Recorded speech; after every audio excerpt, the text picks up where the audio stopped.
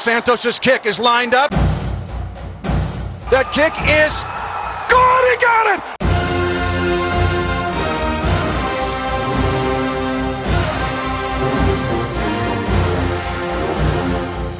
They're going to give it off to Tyreek Hill. Little inside slash. Now left 40-yard line. Hill at midfield. Using the speed. 40. Cuts it back. 30. 20. 15. 10. 5. Touchdown. He's got 100 ways to beat you. Touchdown. Kansas City.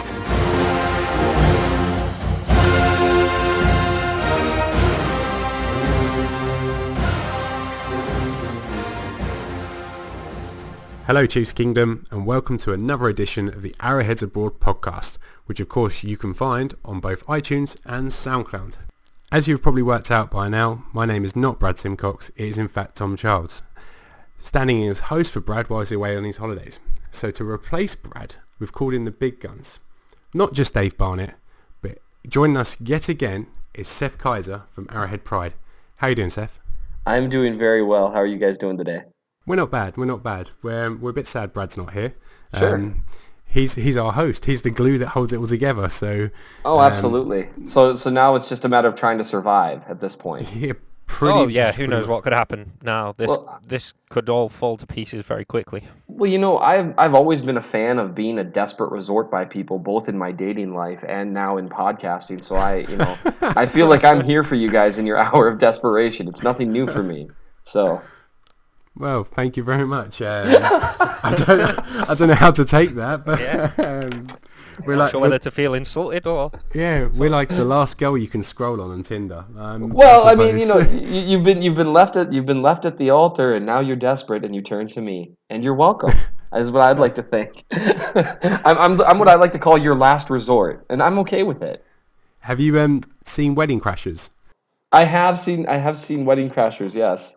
So you're like Will Ferrell's character, where they like picks on the widows. Funerals are insane. Oh no, that's terrible, man. I really don't like what I've become during the process of this. That did not take long. Right, so obviously it's been a little while since we had you on. Yes, 3 weeks in fact. Last time you were here, we talked defense, but a lot has happened in the time since. Myself, Brad and Dave, along with Tamba Harley, managed to break the internet. Yes, well done you. Yeah, thank you, I think. Training camp has opened. Yes. Everyone's getting excited, getting giddy over the first 3 days of practice. It's all looking very good. But more importantly, or most importantly, I should say, you've managed to get a blue tick verification from Twitter. Yeah, it actually was kind of funny. You get verified, and it's kind of funny. You actually start picking up followers faster. And I actually want to tweet something out obnoxious. You guys realize this is literally the exact same account it was 1 week ago. Yeah. And now I have nothing. But now, when I tweet silly things, I feel like, oh man, maybe I shouldn't do that. My Mitch Morse shtick where I talk about how much I love him and it's kind of disturbing. Well, when I say stuff like that, and then I see a blue check mark next to it, I'm like, man, it looks like I'm reporting this. And so I'm still trying to figure it all out, what it means to be important, because I've never experienced that before. You have seen what your president tweets out on a regular basis, haven't you? I think hey, you know what? You can't judge us based on that. I'm sure he's just getting hacked a lot is probably what's happening there. I think that's what everyone's hoping, at least. Yeah. All the hackage is going on. Well, here's the thing, honestly, and I mean, look, if his Twitter account got hacked, no one would know the difference. No one would be able. They'd just be like, there's Donald again. Yep, that sounds about right. Whatever it is he said. And so, yeah, that's fair enough. But yes, I got verified, and it is kind of nice because there is a fake Minnesota Chiefs fan account that someone set up years ago. And and it was set up as a joke when I still kind of just did this as a hobby. Well, as this kind of became a little more of a side job and I started making some radio appearances and people started to know me a little bit more, I had people emailing me, maybe less Twitter savvy people, saying, I tried to find you on Twitter, but it doesn't make sense. You don't have any followers and you haven't tweeted in 4 years. And I'm like, well, that's not me. That's the unreal MN Chiefs fan. Yeah, exactly. That's why my Twitter handle is @real MN Chiefs fan, not because I'm pretentious, but because I had to, because someone took mine first. And so I actually, that was one reason I wanted to get it done because it was keeping people from finding me after hearing me on the radio. And so I don't know. So yeah, now everything I say is weighty with importance and accurate, fortunately. Because again, the blue check mark, and again, let's not think about the implications that has for our president. Whatever. It's it doesn't apply to him for whatever reason, just to me. Well, I've actually just sent in a application for a blue tick verification for the Arrowheads Abroad account. Cool. I thought I'd give it a go. Arrowhead Pride has them. They only have like 20 times the amount of followers of us. Let's check it in anyway. They're only rolling around at like 75,000 at this point. Yeah, exactly. I'll give it a go, but why not? Look, if they verified me, they'll verify anybody. I mean, it's rapidly becoming less and less distinguished over time. And I'm happy to be a part of that. I remember like 4 years ago, if I got a retweet from someone with a blue tick, it was like the coolest thing in the world. Now, if you do it, I don't think I'm going to be so happy about it. I'm not going to lie. Oh, well, that hurts, but I'm glad you have more perspective, I guess. You want to talk about getting excited about Twitter things.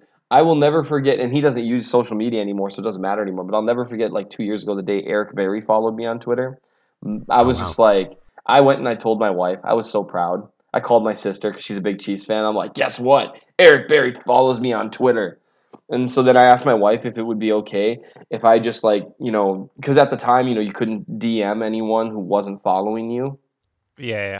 And I was like, so would it be cool if I just sent him a DM that just said, Eric Berry! And she kind of looks at me. She's like, no, that probably wouldn't be okay. I was like, oh, all right, I'll play it cool then.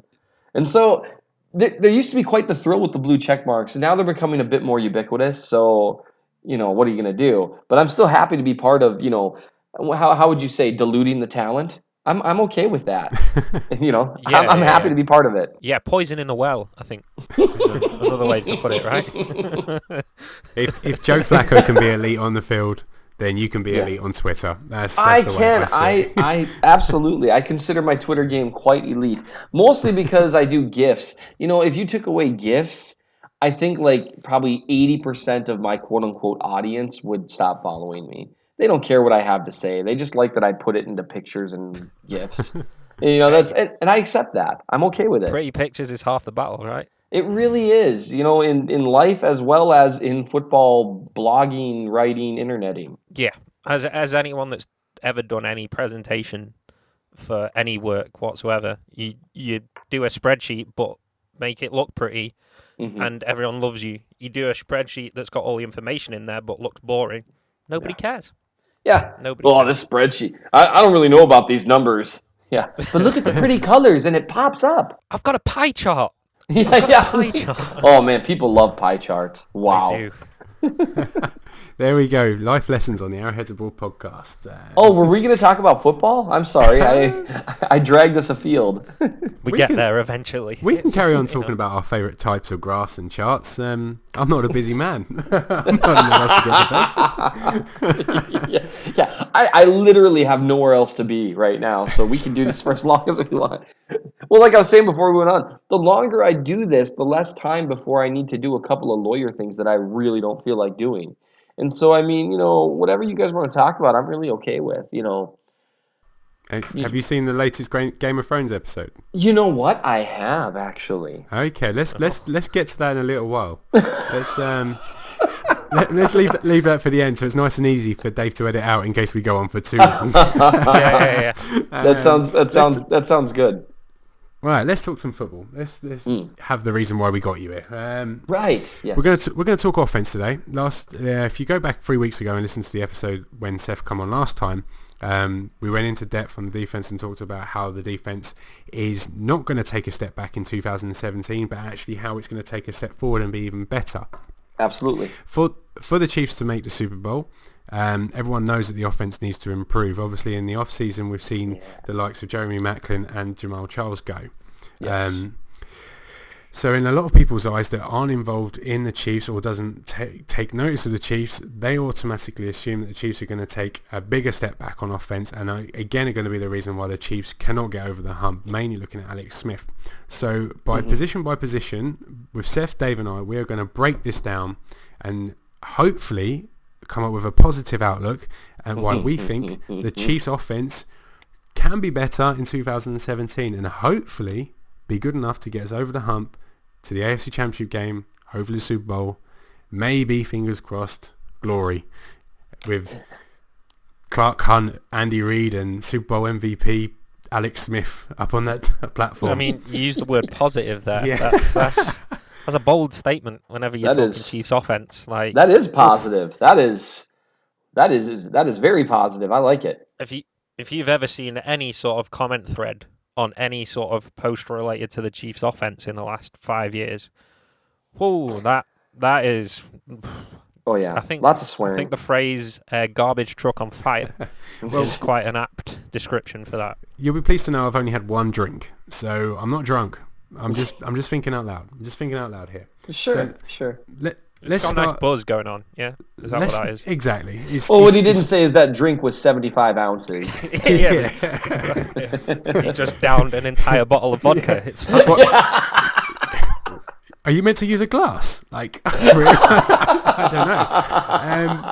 don't know. Let's start up front. Let's start with the big guys. Yep. No new additions of note in the off season, but what we did do, we signed LDT to a new extension. So we're looking at a similar sort of offensive line that we started with last year. Yep. How much is continuity going to come into play early in the season when the O-line know each other for a couple of seasons now? We've obviously, the two tackles have been there for at least a year. The centre is set, and it looks like we've got our guards sorted in Eingal when healthy, but LDT and possibly Fulton. Yep. How well do you expect these guys to play in the coming year? You know, I had the opportunity to review everyone except Mitchell Schwartz from last season, reviewing like 4, 5, 6 games of them, and charting wins, losses, and neutral plays. Kind of the same thing that we talked about last time I was on with regards to defensive players, right? Yeah. It's just the inverse. And the key with an offensive lineman is what's important isn't necessarily that they win. I mean, that's great if they win. What's important is that they don't lose. And the reason for that is a win by an offensive lineman, it doesn't guarantee a successful play, but a loss, it can at times guarantee a doomed play, right? If negative plays. Yep, if your guard lets someone burst through the line immediately, it doesn't matter what everyone else does. Whereas even if your left tackle just completely destroys a pass rusher, it doesn't guarantee success. And so what I always look for is a loss percentage of under 10%. And what's interesting to me is the guys that I reviewed, except for Anger, all of them had that. And they actually had it by quite a bit. LDT played very well last year. Eric Fisher played pretty well himself. He's improved every year. And Mitch Morse played well as well, I guess. Mitch Schwartz was actually early on in the season, when he was gimping around on a bad ankle. He was the weak link along the line, as well as the guard spot to an extent. And I don't fault Schwartz for that. He was playing on a sprained ankle. He's a tough guy. And he still, in my opinion, was better than the backup would have been. But he was the one that was having problems early in the year. Later in the year, when he was healthy and the line was a little more set, Zach Fulton was the weak spot, but overall the line played pretty well. And so continuity, I think, is going to be a big deal for them because you know what the guy next to you is going to do.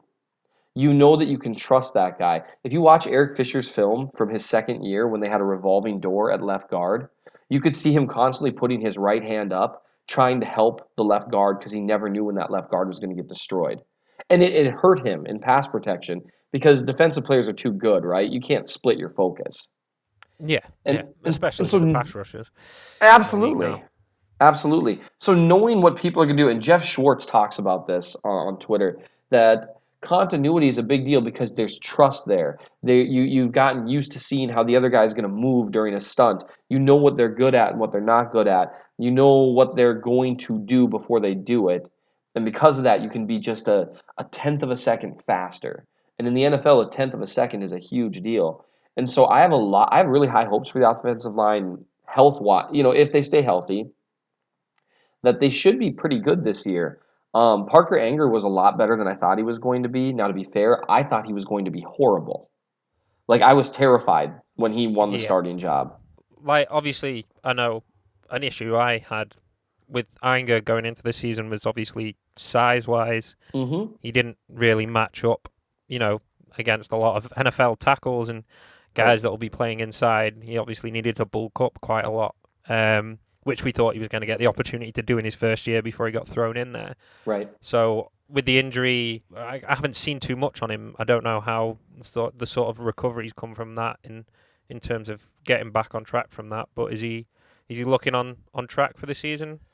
They keep saying that he is, that he's going to be all right for the season, but he hasn't been. He's just been rehabbing during training camp, Yeah. so he's been on the sidelines. And Fulton has been splitting reps, and Fulton actually hasn't been getting the majority of the first team reps. How do I say his name? Weitzman, I believe it is. He's been seeing the majority of the first team reps. Do you think that's due diligence on Andy Reid's part, or do you think at the moment the Chiefs just see this Weitzman as the better player? Well, what's interesting is during OTAs, apparently they were splitting first team reps equally. And then you see the Chiefs sign this guy, this unknown guy who's got good size. I think he's like 6'7", 320, big dude, tall for a guard. But so is Osamele. I mean, so that alone doesn't mean you're going to be bad. And so so then they extend his contract, which is kind of an interesting thing for this unknown guy. And then they come into training camp and they are not splitting snaps evenly anymore. Now you see the new guy getting more of them. Now part of that could be due diligence because they know what they have in Fulton. On the other hand, training camp, unless you're having a legitimate position battle, training camp, from my understanding, and I could be wrong here, isn't really the time coaches like to experiment because they don't have that long to install offenses anymore, right? With the modern collective bargaining agreement, they just don't have that much time. They don't, gone are the days of constant two-a-days. And so you really can't waste a lot of time fiddling around when if you're thinking, well, we're probably going to start Zach Fulton if Anger can't go. You don't have a lot of time to fiddle around with this new guy. And so I think there's legitimate competition there. And it doesn't help that Fulton is a perfectly competent backup, but he was definitely the weak spot on the line down the stretch last year. And it doesn't help him that he's different from everyone else along the line. He doesn't have real quick feet. He doesn't get out into space real well. He's strong, but with the type of zone running scheme and the stretch plays that the Chiefs like to use and that they're best at and that everyone else is best at executing, it's unfortunate to have him out there because it limits your play options. How much do you think, I don't want to be up on the guy, but how much do you reckon the playbook comes in to help the offensive line in regards to getting the ball quickly out of Alex Smith's hands? Because if you believe what you read on Pro Football Focus, and I enjoy a lot of what they do, but like you, I have reservations over it, that they're saying that they're putting our Chiefs offensive line up there with the elite ones in terms of pressure. I don't watch the Chiefs and Raiders and think, Alex Smith has got the same amount of time as Derek Carr. Derek Carr gets 6-7 seconds a snap at least to throw the ball. Right. The Chiefs do it slightly different. The ball's out, 3-step drop, 5-step drop max. You don't really see Alex Smith take a full 7-step.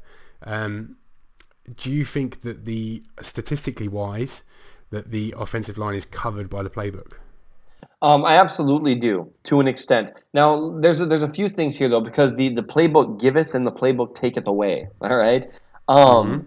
So you're absolutely right. Alex Smith gets rid of the ball faster than almost any other quarterback in the NFL. And there are a lot of plays that there are set designs that allow the offensive line to, rather than worrying about, like you said, you don't see a lot of 7-step drops. And part of the reason for that is that doesn't fill in with Alex Smith's strengths. His strength isn't a full drop and post-read snaps and staying in the pocket, all that stuff. That's not necessarily what he's best at. And so it does help them to that extent. On the flip side of that, the Chiefs' offensive line, it just has 5 guys blocking more than almost any other line in the league, maybe more than any other line in the league. And what I mean by that is, you don't see nearly as many tight ends staying in the block or extra offensive linemen outside of like at the goal line. You don't see the running backs chipping on their way out as often. They're more running routes or just staying back in pass protection. One really good exercise, there's people talk about the Titans right tackle as one of the best young right tackles in the league. Well, when you watch his film, and I'm not saying he's not a good player, he is, but when you watch his film, he gets a ton of help.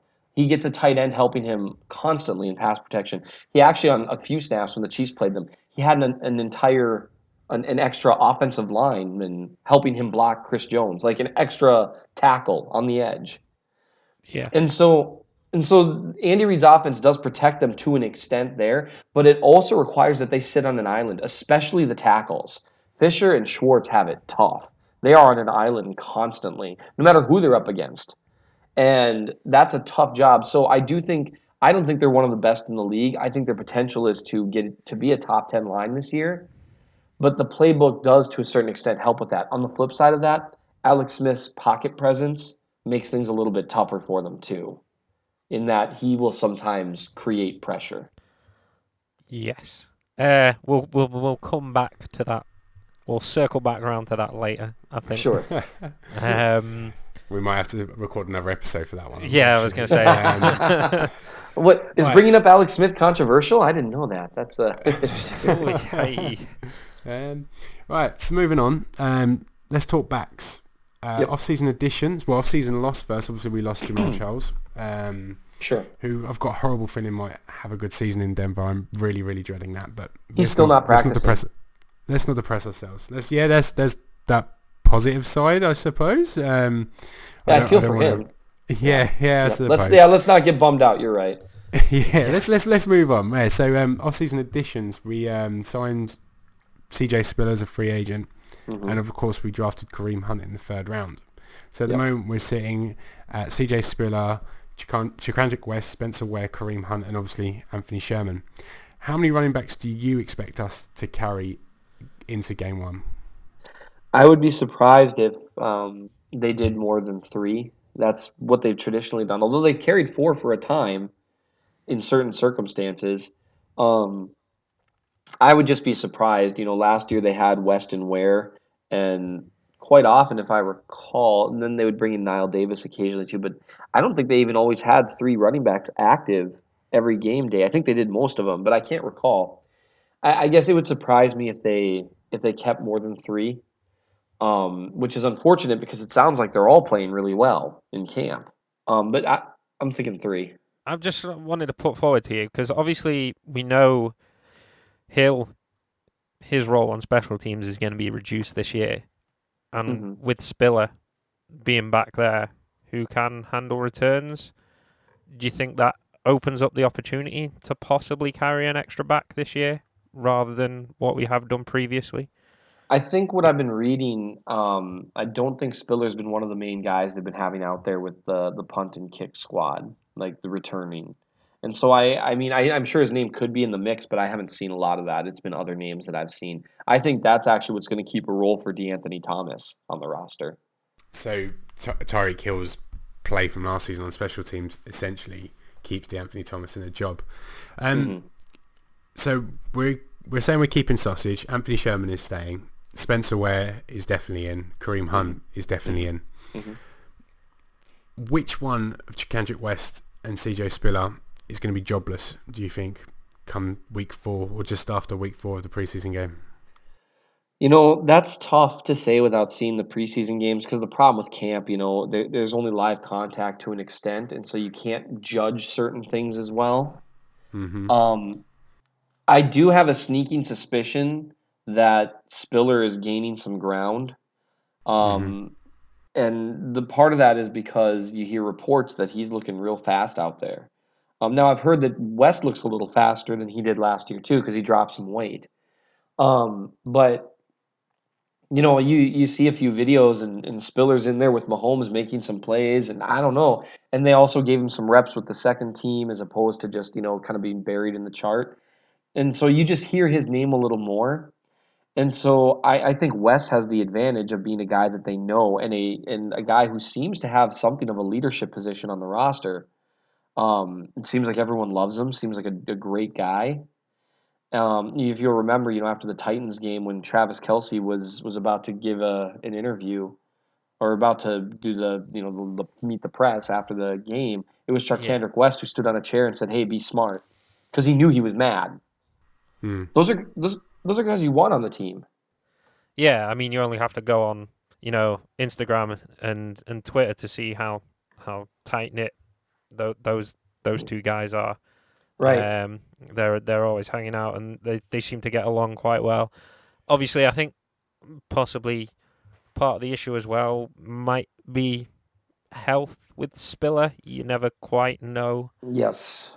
if he can stay healthy because he's flashed before, certainly in Buffalo, to a lesser extent in New Orleans, but he's certainly shown ability before. But staying healthy has been such an issue for him, and I think it's really hard to carry guys like that on a roster. Yes, Going into the there's such a season. risk there. There's such a risk, and if you were going to take that risk, you might as well keep Jamal Charles around. If you're Yeah, going to take a exactly. flyer on a guy who lacks health. Okay, so I think we're all in agreement there. I am with you on the sense that I think it is closer than we believe right now. But we can only see there's still a few weeks left of camp. There's still 4 preseason games. If CJ Spiller takes off and goes for 100 yards in a couple of games and a couple of TDs, then obviously the Chiefs are going to have something to think about, and maybe the possibility of carrying four running backs will be there. A position that might be at risk going forward for and in terms of quantities is tight end. At the moment on the roster, we've got Ross Travis, Demetrius Harris, the superstar that is Travis Kelce, and then Gavin Escobar. Again, similar sort of question. How many tight ends are we going to take into the season? I think we will carry 4. I think Reed likes his big guys. They all seem like they can catch the ball. Okay, Harris has his issues every now and then. So I have It's an understatement. Yeah. But he's one of these guys that just does something brilliant. Like when we played the Broncos last year and we got that 2-point conversion, like of all the guys that have lined up on the field, he was the last one you wanted Alex Smith to throw the ball to. And somehow he caught it. I have us taking 4. All 4 of those guys, and with Escobar being the backup to Travis Kelce. How do you see it going? I think that's probably how it shakes out based on what I know. Ross Travis really flashed in training camp last year, and he's doing it again this year. Apparently, he's bulked up a little, which would be a big deal because that guy was way too skinny last year. He's athletic and he can catch, and so it'll be interesting to see what happens there. But I mean, obviously, yeah, I think they're going to keep 4, like you said. Andy Reid loves his 2 tight end sets. I personally wish he loved them a little less, unless the second tight end can flash more than he did last year. I've heard good things about Escobar, that he might be kind of like a solid kind of guy that's okay at catching the ball and can be pretty reliable. And that would be great because we keep waiting for Demetrius Harris to take that athleticism and translate it into a good pass catching tight end, and it keeps not happening. And I guess I've seen enough with regards to that. Good blocker though. Yeah, I say he's for me. He's got his role. Yep. I don't think the ceiling's as high as everyone wanted it to be a couple of years back. And absolutely. Yeah, he's got a nice little role, and he's probably not going to be the next superstar ex-basketball tight end that people are hoping. But yeah, it can still be a decent role player. The Escobar one's interesting to me because there was quite a lot of buzz about him when he initially got drafted by the Cowboys. Yes. A lot of people seemed to be quite high on him, and it was really, if I remember correctly, I seem to think he got off to a pretty decent start in Dallas. Well, just to stop you there, Dave. In terms of stats, I've just done a little bit of research quickly. In a 4 years career with Dallas, he's had 30 receptions for 8 touchdowns. So we're not talking massive numbers here. I can't remember watching him, to be honest, too much with the Cowboys. I just remember him being a pretty stealthy red zone threat, as stealthy as a big tight end like that can be, but a big target like that, obviously it comes into effect less in our offense because I don't think Smith isn't the type of guy that's going to throw a ball up for a guy to go and to go and Right. get. So Right. it's not going to probably play into effect quite the same for us. But I do think he'll be one to watch for sure, because if he can provide a little something that takes a little bit of the pressure off Kelsey, because at the minute in the middle of the field, teams are going to double Kelsey and say, right, what can the guy on the other side do? What can the second tight end do? Can he do enough? So yeah, that it'd be interesting to watch, I think. But yeah, I'm not expecting too much from that second tight end position. And I think one reason that Harris is still around, like what we talked about, he's got a niche there. He's a decent run blocker, and I think that's something they like having around. The thing is, like you said, you need someone a little more reliable on that other side if you want to consistently use two tight end sets, because otherwise you're tipping your hand before the play. If you've got a guy who's just not that dangerous as a pass catcher, it allows defensive coordinators to eliminate options. And the thing that Andy Reid seems to do to compensate for this is he calls drawn plays for his second tight end. And I think he does that to keep defenses honest, right? To force them to pay attention. Well, the problem is, when you got a guy like Harris, the more tape that I went through when I was doing my offensive line and Alex Smith review, the more I was like, man, I forgot how many times Demetrius Harris either dropped a pass or made a poor play on the ball. And it happened way too often. And so if you can even get like not a great receiver, just a guy who's with a reliable set of hands, you're going to see an upgrade there, because Andy Reid can scheme guys open. And so especially like a number 2 tight end, right? That guy will get open a little bit because Andy Reid will scheme him open. So you just need a guy with a reliable set of hands. That's it. That is, and so that's where I think, Ross Travis, he's got a little bit of athleticism. But the problem is you also need a guy who can block, and Ross Travis could not block last year. Yeah, I say that is the huge difference, right? Isn't it? I think coming from the college game to the NFL is what tight ends are asked to block on a regular basis in the college game. Unless you're looking at a Stanford or an Iowa, Wisconsin, those are the teams that those guys will have, but. 90% of the tight ends coming into the league now, they're just not asked to do it at all in college anymore. Right. So it's like, it's such a massive, massive leap up. You even look at guys like Jimmy Graham. Yep. While he's certainly improved on where he was when he came into the league, he's no blocker. Right. He's not a guy that you necessarily want out there doing it. Yeah, exactly. So it's like, as good as a pass catcher he is, he's not that all-round guy, like a Kelsey or a Gronk, guys that can do both. So it adds so much to the offense. It adds so much. Absolutely, and that's where I think Kelsey improved massively last year. Okay, obviously he got his stats in terms of pass catching, but as a blocker, he looked like he enjoyed that part of the game a little bit more last year. The one run in particular against Denver where he just, I think it might have been Chris Harris, that he just completely and utterly destroyed and sent Tyreek off for the 70-yard touchdown. In terms of Kelsey, how good is he and how good can he be? Travis Kelsey could be a Hall of Fame player that people talk about in the same breath as Tony Gonzalez, and how they'll one day talk about Rob Gronkowski. He's that good. When you review his film, he is always open. He cannot be covered. And I don't say that lightly, okay? I don't say that about what Tyreek Hill did last year, although he had some impressive film. I never said that about Jeremy Maclin, even when Jeremy Maclin was doing real well. Travis Kelsey cannot be covered one-on-one. Cannot. Maybe like an Aqib Talib or like one of the absolute elite corners in the NFL. But even then, he wins as much as he loses. He is just impossible. I've got dozens of GIFs over time on Twitter demonstrating him just wrecking corners and wrecking safeties. Teams don't even try to put linebackers on him anymore because that's just stupid. Asking for trouble. It really is, because all he has to do is just run a simple crosser, and there's not a tight end in the league outside of Kuechly that can keep up with him. And that's what makes Kuechly such a unique player.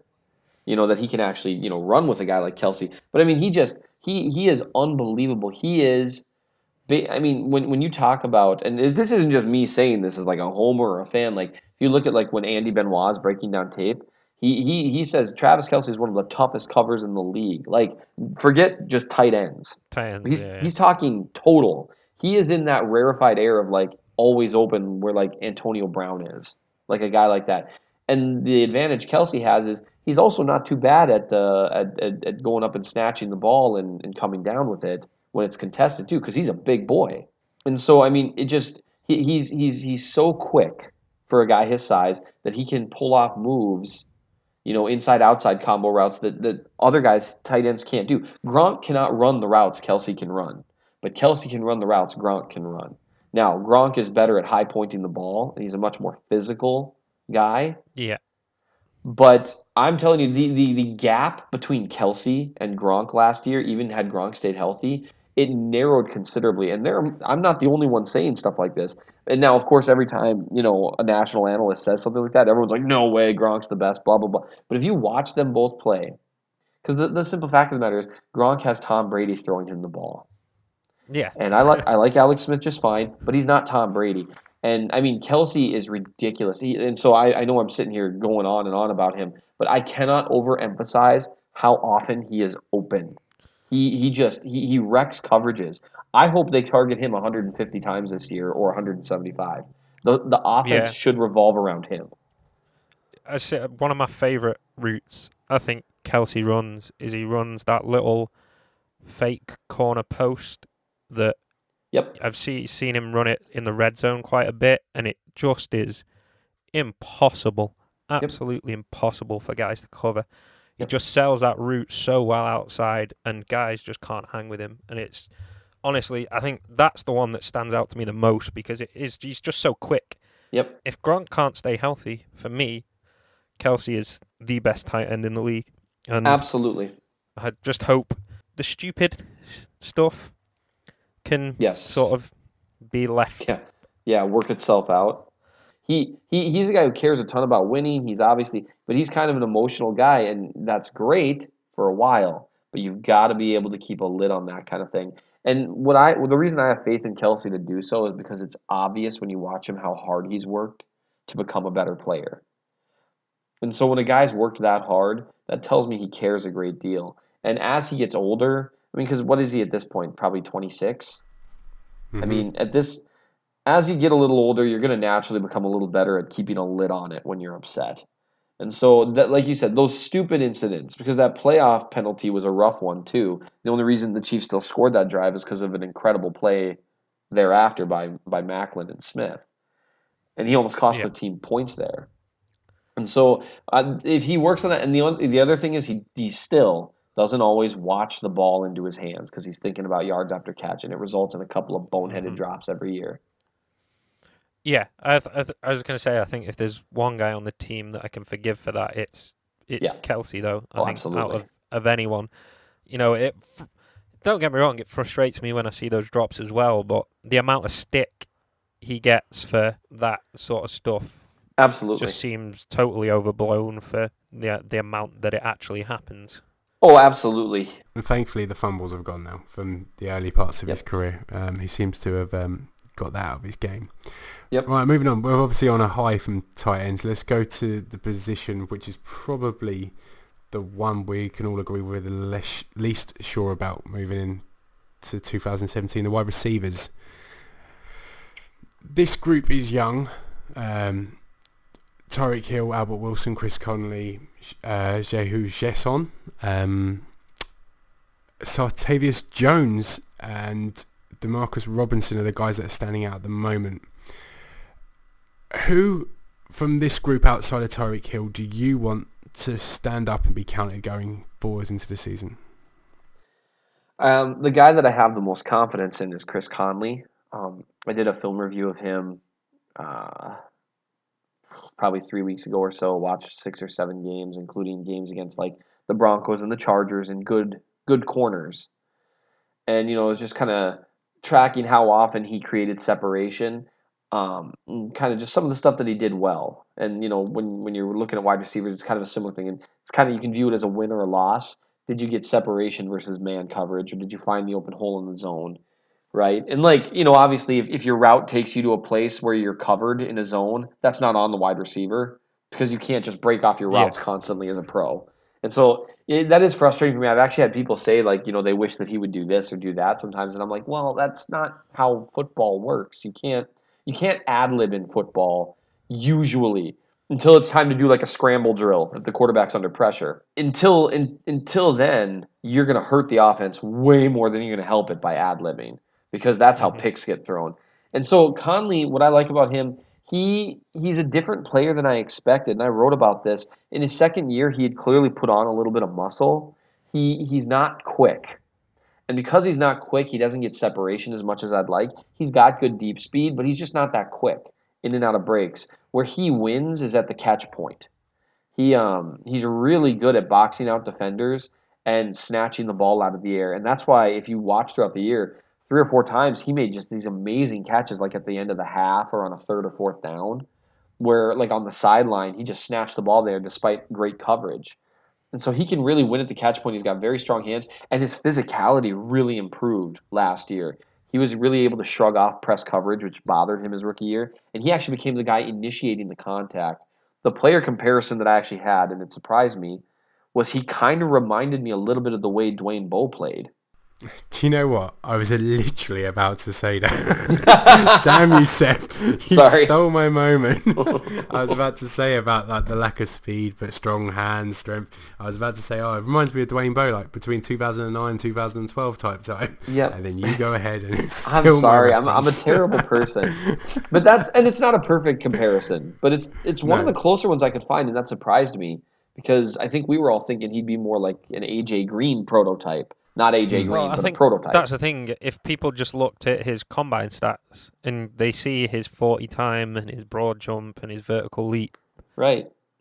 Guys see those, measurements and they go, "Holy crap, that guy's fast. He can, he can do everything." But it always seems to me that Conley comes into the game a little bit more when the Chiefs are pressured to throw the ball downfield a little bit, because Smith, well, certainly maybe not as conservative when he first came to Kansas City, isn't one for, that's notorious for throwing into tight windows. Right. Yeah, I get what you're saying, because if you look at Chris Conley's probably arguably his best game from last season is probably the late night defeat to the Steelers in week 4 when we just got absolutely turned over. If I remember rightly, Seth, you probably know a bit more than I do, obviously doing film review more recently. If I remember rightly, I think it was him and Tyreek Hill that were the only 2 players that really stood out in that game. Is that more of what Dave's saying, because we were down early, because we were so far behind and the ball had to come out? Is that where Chris Conley can excel? I couldn't say for sure why they didn't go his way more often in other circumstances. I think they should have, based on what I watched. I would have liked to have seen him absorb some of the other targets certain other receivers got. I think for him, where he's going to excel if they use him this way is going to be as kind of that possession receiver, a guy that can get you first downs, a guy who's open even when he's not open. But like you said, that's not Alex Smith's game. It's just not. That's not going to change now. He's been in the league like 13 years. He's not going to suddenly become a guy that tests tight windows. And so I think Conley will take what I appreciate about Conley is his film from last year was so much better than his film from his rookie year. And anytime you see that kind of dramatic improvement from year 1 to year 2, you got to think, okay, well, we'll see what happens. And so if he tidies up his footwork, that lack of quickness won't hurt him quite as much. But I think mostly what you're going to have in him, he's going to be the possession receiver. I think he'll probably be in the receiving game, probably the 3rd or 4th option, the majority of the time, though. Okay, let's go to option number 2, or option number 3, because we know Travis Kelce will likely be first read. Yep. Let's go to the second guy, Tyreek Hill. Yep. This guy, he's probably the most exciting player we've had come out of the draft in the last few years. I know like Marcus Peters come and play very well. Obviously we've got Patrick Mahomes. Everyone's excited about that. But Tyreek Hill's potential is scary. Like, yes. If we were in a bigger market, if Tyreek Hill was playing in New York, if Tyreek Hill was playing in LA or in Chicago, and if Tyreek Hill didn't have his background issues, we're talking Odell Beckham-esque attention here. Yeah, based on his rookie season. I could see it. how much of a step up is he going to take in the offense? How much of a bigger role is he going to take in the offense? And what's his role going to be in terms of special teams now? Well, what Reed said when they released Macklin, which I still disagree with. I wish they hadn't have done it, but they said that Hill was going to get the first shot at Z receiver, which, for lack of, I don't mean to whatever, but the Z receiver in Andy Reid's West Coast offense is essentially a guy that you move around everywhere, and is generally speaking going to be, you can't really call him the number one wide receiver, but he's going to be the primary option on a lot of plays, and move him all over the field, inside, outside. I personally prefer Tyreek Hill outside as opposed to the slot because it gives him a chance to drag safeties deep a little more easily. But anyway, Hill, what I did with him, his film was kind of tough to review because early on most of his snaps were gadget snaps, just turning sideways and waiting for the ball to get to him, and that doesn't tell you anything about him as a receiver. But as the year went along, they started using him more and more and more. You started to see what he was like as a running, your curls and your posts and your ins and your outs and kind of your more basic wide receiver routes. And what I found is, not only is he ridiculously fast, and everyone knows it, he's quick. And he can get in and out of breaks just like lightning. And he's also really tough to bring down after the catch because he's just so shifty and he's got good vision. And he's a little stronger than you'd think at a guy his size. When you look at him, he's listed at 5'10". I don't think he's. I think I remember at the combine he was more like 5'8.5" or something.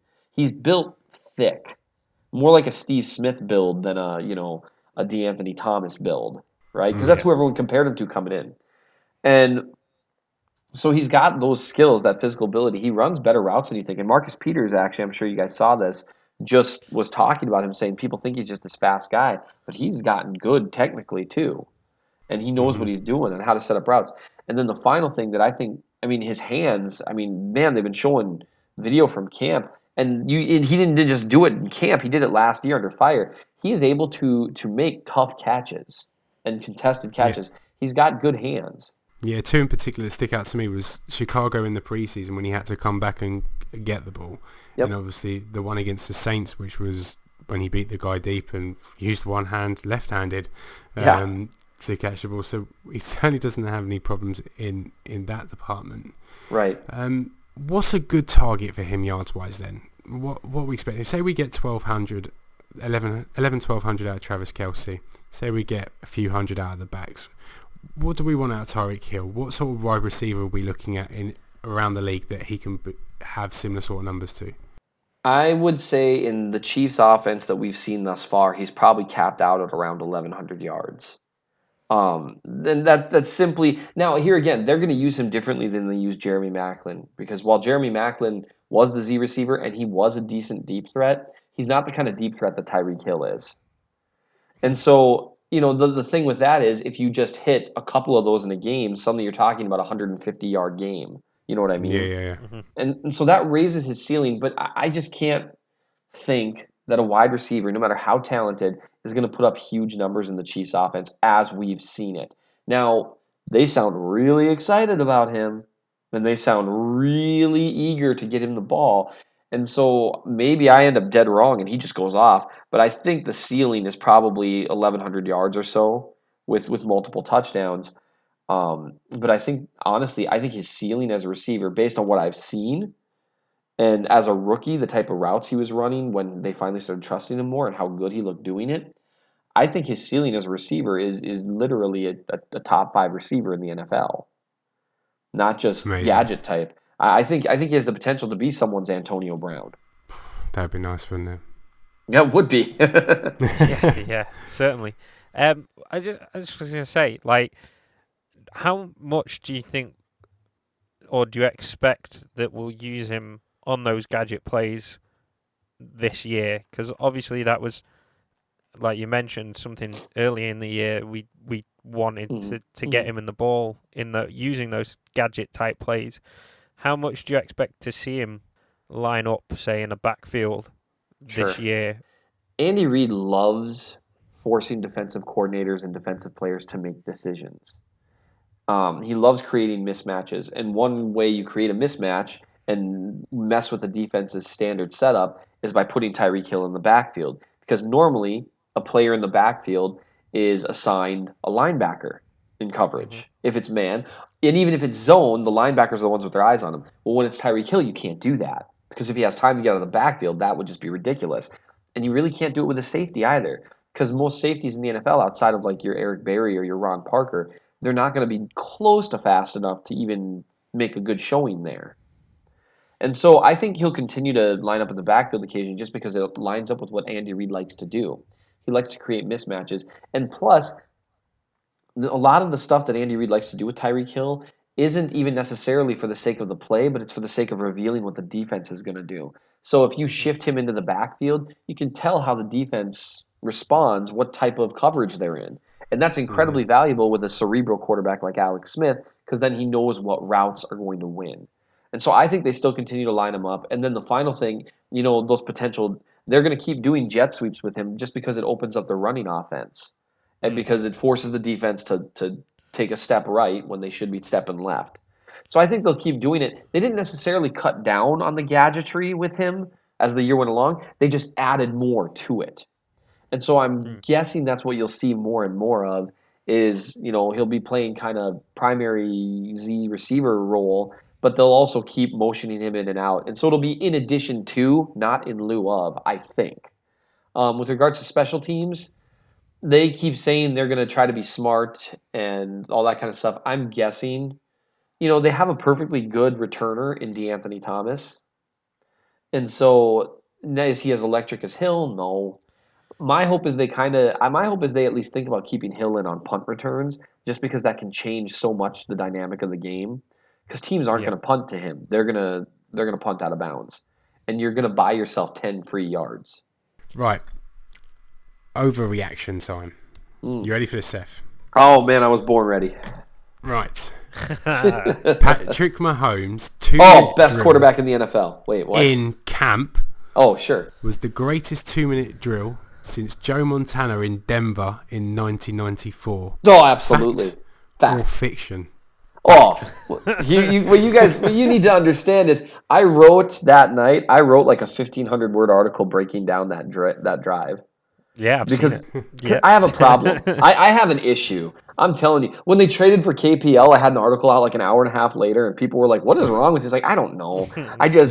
I enjoy this, and when you're in your own boss, you can do whatever you want during the day. I had to do lawyer work that night, but what are you going to do? But I would say, I mean, obviously you're joking around, but here's what I would say with regard to that. I mean, look, with the caveat that you can't read too much into anything. It wasn't full contact, wasn't full pads. That changes a ton. Yeah. What he showed was the ability to throw a receiver open, which is what he did with Ross Travis. Mm-hmm. Travis wasn't he helped Travis create separation by leading him inside with the first big throw. And anyone who's listening, I'm sure, has watched that drive and drooled all over it. He demonstrated his arm talent. He demonstrated his ability to throw someone open. And even though he had to loft the ball over an outstretched linebacker's hand, he still put good velocity on it, which is not easy to do. When I first saw it, because of the angle and because of how quickly the ball got to Travis, I thought it was maybe a 10, 15-yard pass. And then I kind of looked, I was like, that was 25, 30 yards in the air. Yeah. And that kind of velocity, there's just no substitute for it. And then, on the other plays, he demonstrated he'll move around the pocket and he'll move to the correct place. And he's going to be one of those guys where it's almost worse when you put him under pressure unless you bring him down immediately. That feeling you get when you're playing the Packers or when you're playing the Steelers? It's always the Steelers against Big Ben. Yeah, that Every feeling, time. that sinking feeling you get. If they get a sack, great. That sinking feeling you get where they miss on a sack and he starts moving around a little and you're like, oh no, Lord, please, no, and then it's a completion. Yeah. He has that to where it's almost worse for the defense. And that does something to pass rushers' heads. I mean, you can't just come screaming around the corner because if you're not careful, he's going to – that last play of the drive, that touchdown, that was instant pressure from both edges. By the way, really worried about our backup left tackle and right tackle. Yeah. Whoa. Oh, man. You watch that and you're like, woof. Yeah. Because, they were looking healthy. They were getting worked over. But anyway, it was immediate pressure from the left. and then a little bit deeper pressure from the right. And Mahomes, without looking to his right, he didn't just step up in the pocket because that would have allowed the guy rushing from the right side to loop around and get him. He knew to run left to outrun both pressure, and that's something you either can do or you can't. There's no amount Yeah. of coaching that can teach pocket presence. There just isn't. At least not that I've seen. It's either something you're good at or you're not, and he's good at it.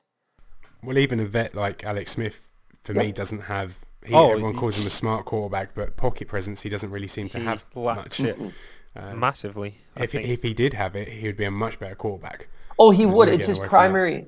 It's his primary weakness. And look, I like Alex Smith. I'm on record saying I think he's a decent quarterback with certain strengths and certain weaknesses, but his pocket presence is fairly poor most of the time. He has flashes, but all NFL quarterbacks have flashes. And so that's his primary weakness, and it happens to be one of Mahomes' primary strengths. And here's what I would say: that's a rare strength. When I say Alex Smith doesn't have good pocket presence, that doesn't put him necessarily in bad company.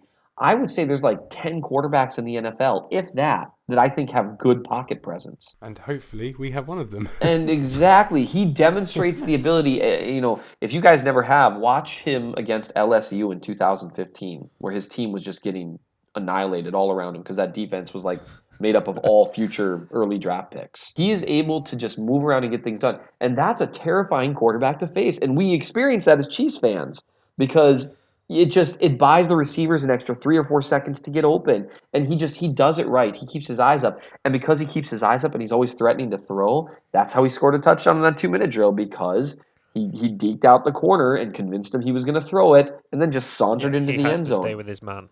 Right, whereas the corner, had that been Alex, and again, I like Alex, I like his running ability, had that been Alex, the corner probably would have bailed and closed on Alex. I guess the big thing is, do we see Mahomes putting any sort of pressure on Smith this year if the Chiefs don't get off to a particularly good start? Because this schedule is brutal this year. There's no two ways about it until you get to sort of eases up on the back end a little bit, but up until sort of late October, early November, it's about as tough a schedule as you could ask for. Yeah. Do you think Andy Reid seriously considers it should the Chiefs look in trouble earlier in the season? I think what you see as a possibility from Andy Reid is going to depend not really on the record. It's not really going to depend on Alex Smith, barring Alex Smith like playing just lights out football. I think it's going to depend on Patrick Mahomes. If Reid, and I've said this from the beginning, and I've had people think I'm crazy, but now, of course, the training camp starting, the hype train starting up. I've said from the beginning, I've always thought there's about a 10 to 15% chance that Mahomes beats Smith out during training camp and preseason. Now, 10 to 15% is not a high likelihood, right? No. But the possibility is there. And everyone else has been like, well, no, there's no way. Absolutely couldn't happen. I said, well, okay, fair enough. I don't think Reid seems like the type of coach that would, just because the season isn't going particularly well, unless they were statistically eliminated from the playoffs, would go to the young guy, unless the quarterback was playing really badly. And even then, that doesn't seem to be the type of reaction he would have. Reid always seems to think the answer to everything is to fix his scheme. And so I don't see him doing that just because the team is struggling a bit. I would be surprised if he made a mid-season change once everything's set up. Now, again, let's say, it ends up being a rougher season than a lot of us think it'll be, and the Chiefs are, 4-8 or something like that, and they're pretty much done. Then do you throw the guy in? Because here's the problem with doing that: you're trying to teach someone good habits, and throwing them in the middle of a lost season when everyone else is down and discouraged, and you know what I mean? Is that how you want to start a guy off? Because everyone's so worried about ruining Mahomes, and so if you're going to worry about it, throwing him in at the beginning of the season, you got to worry about it mentally there. Now, to be fair, Mahomes has been part of losing teams, so I don't think that would break him. But it's worth thinking about. I still think there's a chance. I really do. Now, from the sounds of it, Alex Smith has been like destroyer of worlds during training camp. So, but to be fair, he's always played well in training camp. Yeah, I remember the buzz a year or two ago Yep. about Last Alex year in Smith, how particular. we're gonna throw the ball downfield more. We're gonna open it up.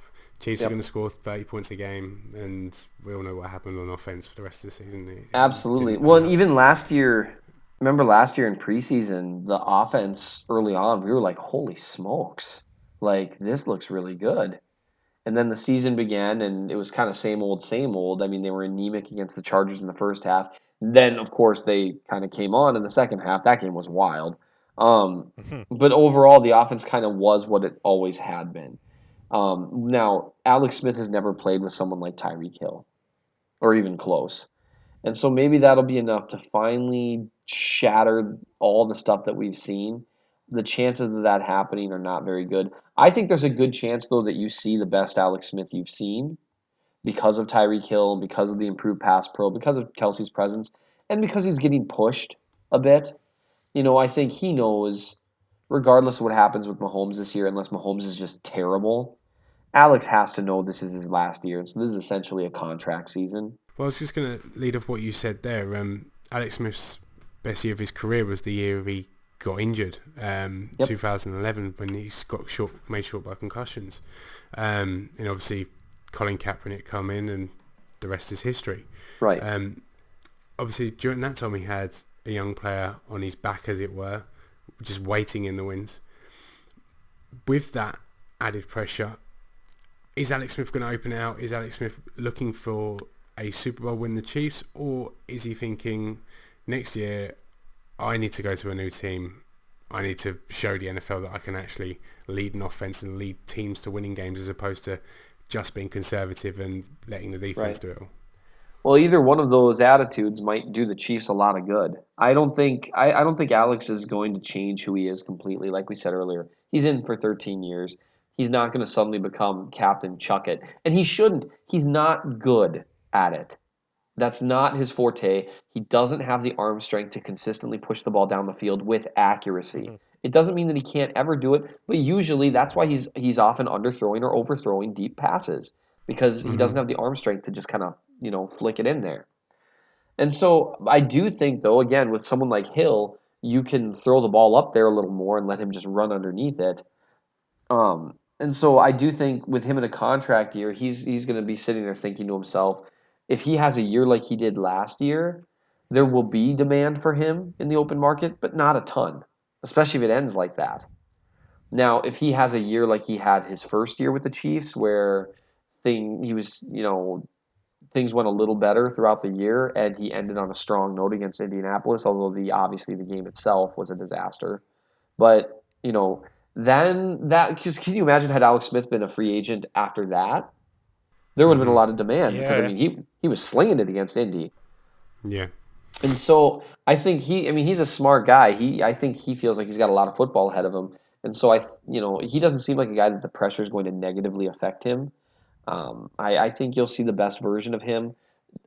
Now that said, I don't think barring him morphing into like we're talking elite, I don't think it matters how Alex Smith plays this year. If Patrick Mahomes is ready next year, he's playing because Agreed. you got to play. You Yeah. got to save $17 million. Unless again, if Alex Smith morphs into Aaron Rodgers or Drew Brees this next year, well then you have a conversation. Yeah. Yeah, as much as that would be fantastic. Yeah, that'd be great. I'm gonna probably play it a little bit cautious and say that's probably not gonna happen over the course of a year. But I do think, yeah, certainly for me, because I remember when Mahomes got drafted, I guess the talk was very much like this seemed to be a sort of a red shirt year. He will sit, he will learn, and he'll come in prepared next year. But yeah, this, I say, as little as a chance there may be, there definitely seems to be some talk there, and it certainly will be interesting to watch maybe over the next few weeks. I have not been this excited for a first preseason game ever. I am so excited. So, I mean, it'll be cool to see. And, I think at the end of the day, if he keeps getting good reports out of camp, I think unless he's like pulls like full Russell Wilson in his rookie year, I think people are going to be disappointed.